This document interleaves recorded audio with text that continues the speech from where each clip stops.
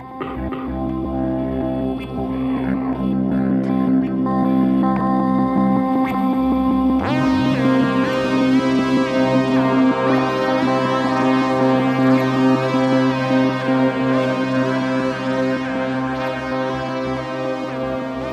this is the Mystery History Podcast. I am Jordan. It is just going to be me today. Allie isn't feeling too good, so it's just going to be me. Sorry for the boring monologue talk, but it's just going to be this voice. So I apologize for that. That's going to not be fun for you, but it is what it is, and we're going to do it. So just to talk about a little business, we just passed 17,500 listens. So that's pretty freaking wild. We always talk about all the time, whenever we started this, we didn't really think anybody was going to listen. So seeing that is just pretty incredible. 17,000 of you have heard this dumb voice. So I appreciate all of you. It really means a lot to us. Just a few more things. We have, if you haven't already, go check out our website, which is mysteryhistorypodcast.com. We have all kinds of merch up there. We have shirts, hoodies, blankets, pillows, pretty much anything you can think of. We got with our logo on it. Pretty sweet. We have all of our episodes up there. So from the beginning till now, all of them right there. And we also have a page on there. It's titled Contact. And if you go on there, you can send us a voice message and we'll play it on the show. So we'd love to hear from you. Go there and, leave us a message. The other thing we wanted to talk about, I keep saying we because I always say we when we're together. But so the last thing I want to talk about is we got some QR code stickers. And we're going to send out, we finally got them in. For those of you that already know about this, we finally got them in. So they're going to be going out to you guys soon. But if you don't know about this and you would like a QR code sticker along with a sticker with just our logo on it, just to look at a little sticker pack for you, we will send that to you free. So just send us your address just on either it's mysteryhistorypod@gmail.com or just our Instagram, Mystery History Podcast. We will send you a sticker pack, and we just ask you that you slap that QR code sticker somewhere around your town in like a brewery, somewhere people go, just to get the word out there. But then you also get a sticker just for you to have. So we appreciate all of you who do that, and all of you have reached out already. So I think that is it. Oh, last but not least, our Patreon. So our Patreon, we have two tiers to our Patreon. The first one is $2, and the second one is $5.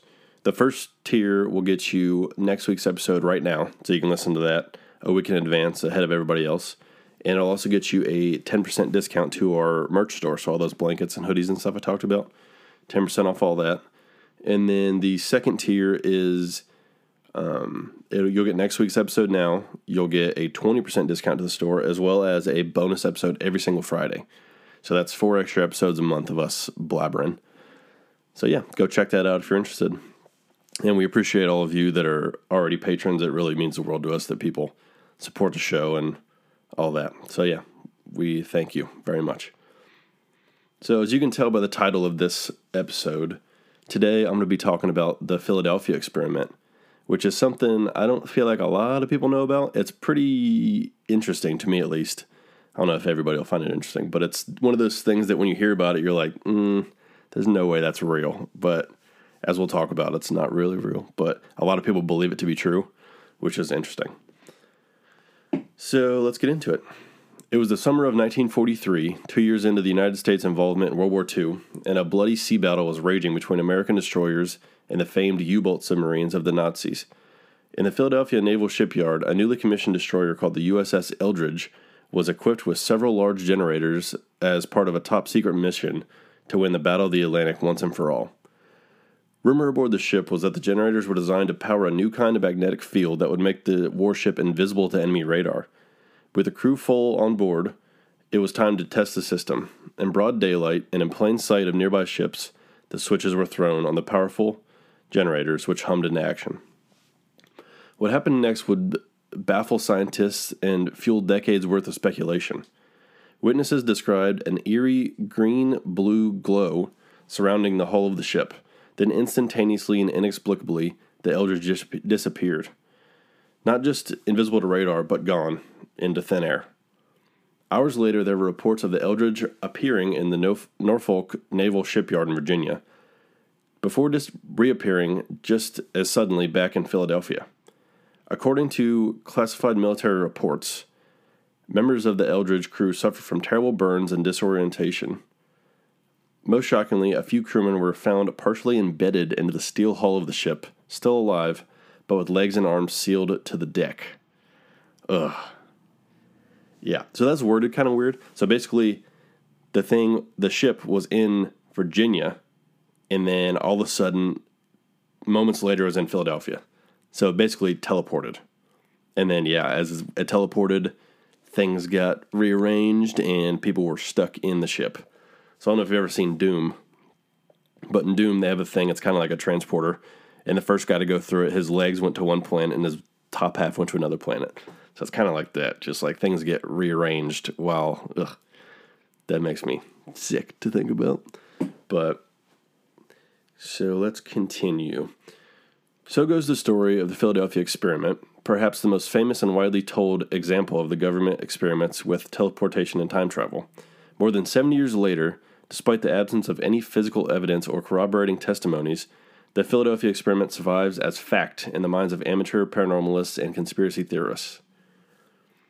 To understand how the Philadelphia experiment really worked, we must learn about the men who first brought the closely guarded secret to light, explore the suspicious government response to their revelations, and get a very different version of the story from a surviving crew member of the Eldridge. So let's talk about the conspiracy portion. Almost everything we know about the Philadelphia experiment and the alleged teleportation of the USS Eldridge emerged from the mind and pen of a colorful character named Carl M. Allen, better known by his pseudonym Carlos Miguel Allende.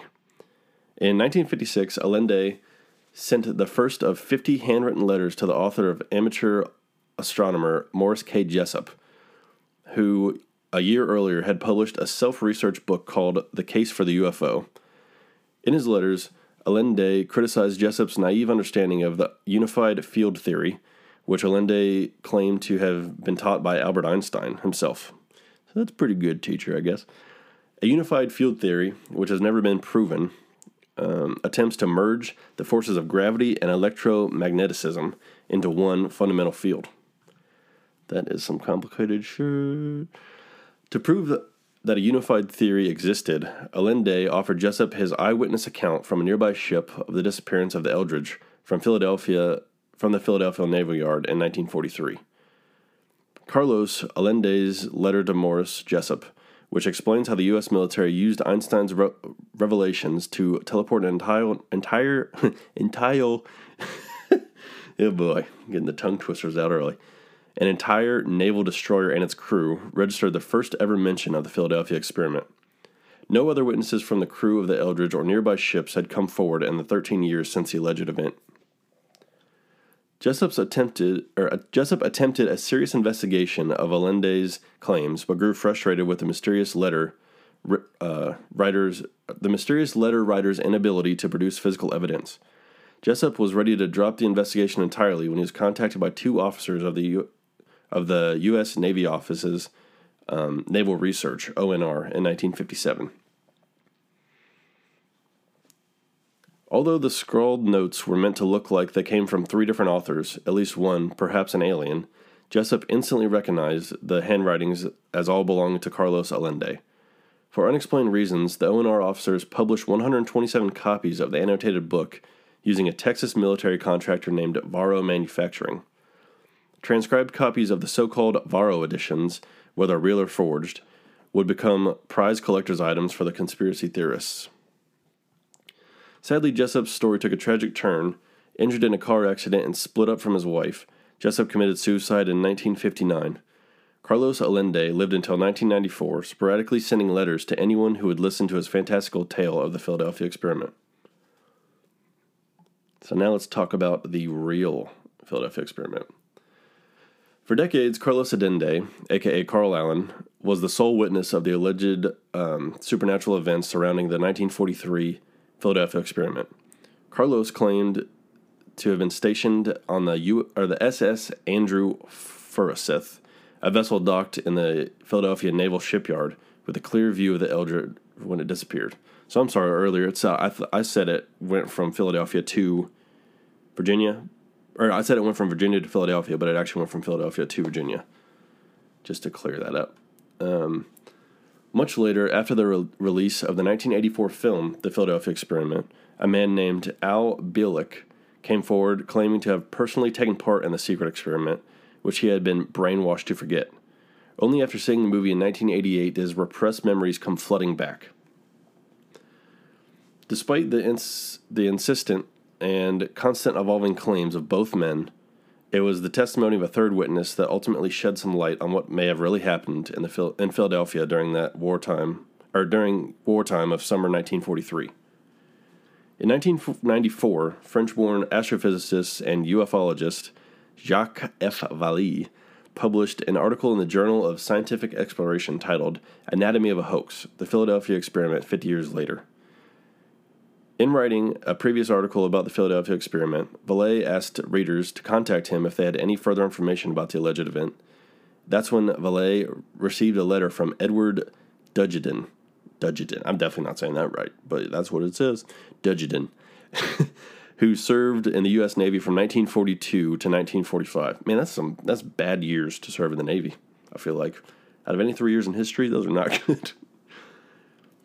Here we go again. Dudgeon, that guy, had served on the USS Ingstrom, which was dry docked in the Philadelphia Naval Yard during the summer of 1943. Dudgeon was an electrician in the Navy and had full knowledge of the classified devices that were installed on both his ship and the Eldridge, which he said were the same at that time. Far from being teleportation engines designed by Einstein or aliens, the devices enabled the ships to scramble their magnetic signature using a technique called degaussing. The ships were wrapped in large cables and zapped with high voltage charges. A degaussed ship would be invisible to radar, but would be undetectable, they would not be invisible to radar, but would be undetectable by U-boats' magnetic torpedoes. Dudgeon was familiar with the wild rumors about the disappearing ships and mangled crewmen, but credited the fabrications to loose sailor talk about invisibility to torpedoes and the peculiarity, of the degaussing process. The green glow was probably due to an electric storm or St. Elmo's fire. As for Eldridge's mysterious disappearance in Norfolk and the sudden return to Philadelphia, Dudgeon explained that the Navy used the inland canals, off limits to commercial vessels, to make the trip in 6 hours rather than 2 days. That's interesting. In another turn of events, the Philadelphia Inquirer reported in 1999 of a reunion of sailors who served on the U.S. Eldridge in Atlantic City. The sailors said the ship never docked in Philadelphia. Indeed, it was Brooklyn on its supposed date of disappearance. The ship's log confirmed this. Further, the captain said no experiments were ever conducted on the vessel. Despite the differing accounts, both Dudgeon and the Eldridge crew confirmed that nothing otherworldly happened to the ship. Yet people continue to believe otherwise. We'll look at some of the reasons why the hoax has endured more than 70 years. The Philadelphia Experiment today. Despite its near universal debunking as a hoax, the Philadelphia Experiment endures as a paranormal cultural landmark. Man, that's a tough one. Paranormal culture. In the 1984 movie, based loosely on Carlos Allende's original narrative, was hardly an Oscar contender, but its 80s-era special effects were good enough to plant some indelible images into the moviegoer's mind. One particularly graphic scene near the end of the film depicts a badly burned crew member writhing in the deck of the Eldridges with half of his body swallowed up in steel. Yeah, that'd be pretty terrifying. In his article explaining the stickiness of the Philadelphia Experiment's myth, Jacques F. Vallée theorizes that the powerful imagery is key to the success of any long-lived hoax. Like the debunked surgeon's photo of the Loch Ness Monster or the doctored pictures of the Cottingley Fairies, it was clear mental images of a disappearing ship and the mangled crewmen that helped capture the public's imagination. The plausibility of the Philadelphia Experiment's story is also fortified by the general mistrust of the military and federal government, which have admitted to carrying out unethical experiments on their own soldiers and citizens. The claims are lent to further legitimacy by invoking the names of brilliant scientists like Einstein and associating the secret technology with a scientific theory that remains just out of reach. Though the ONR said it never conducted experiments on invisibility and that such experiments could have only happened in science fiction, true believers think it is one more case of the government performing a cover-up. So that is basically all of the written information that is available on the Philadelphia experiment. But again, I just thought it would be an interesting one to do because, like I said, I'm not sure if a lot of people are aware of this conspiracy. And I know a lot of people like to dig into different conspiracies and lean this way or that way. But I just think it's an interesting one because it could either be, it could be the government just trying to cover something up that they did that was wild. I mean, I don't know, that could be possible. Or it could just be a crazy guy who was a science fiction author already and just wanted some material. It is if that's what it was, he did a good job because that was 70 years later now, and he's still got people talking 80 years later, and still people are talking about it. But yeah, so go watch that movie. There's some pretty crazy parts in it. I also just want to say most of this information came from howstuffworks.com. If you haven't never been to that website, go check that out. They have so many interesting articles, and they have fantastic podcasts as well. The How Stuff Works podcast, Stuff That I Want You to Know, is a good one for conspiracies. But yeah, so they make amazing content, so go check them out. There's another movie, I'd have to look it up. Let me see if I can find it here. It was like the Dyatlov Pass and this combined. Let's see, Philadelphia experiment movie. Very basic search here.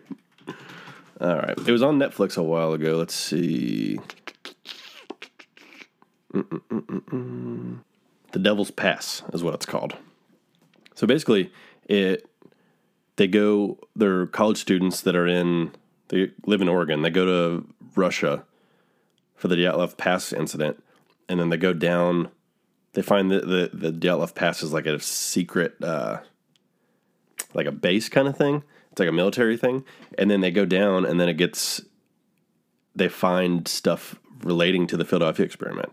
So it's kind of if you love conspiracy theories, it's definitely a cool movie because it kind of covers a bunch of different ones all in one. So yeah, check that out. And yeah, let me know what you guys think of this. Do you think it's real? Do you think it's a hoax? What do you think it is? So again, I apologize. It's kind of a shorter one. It's hard to do.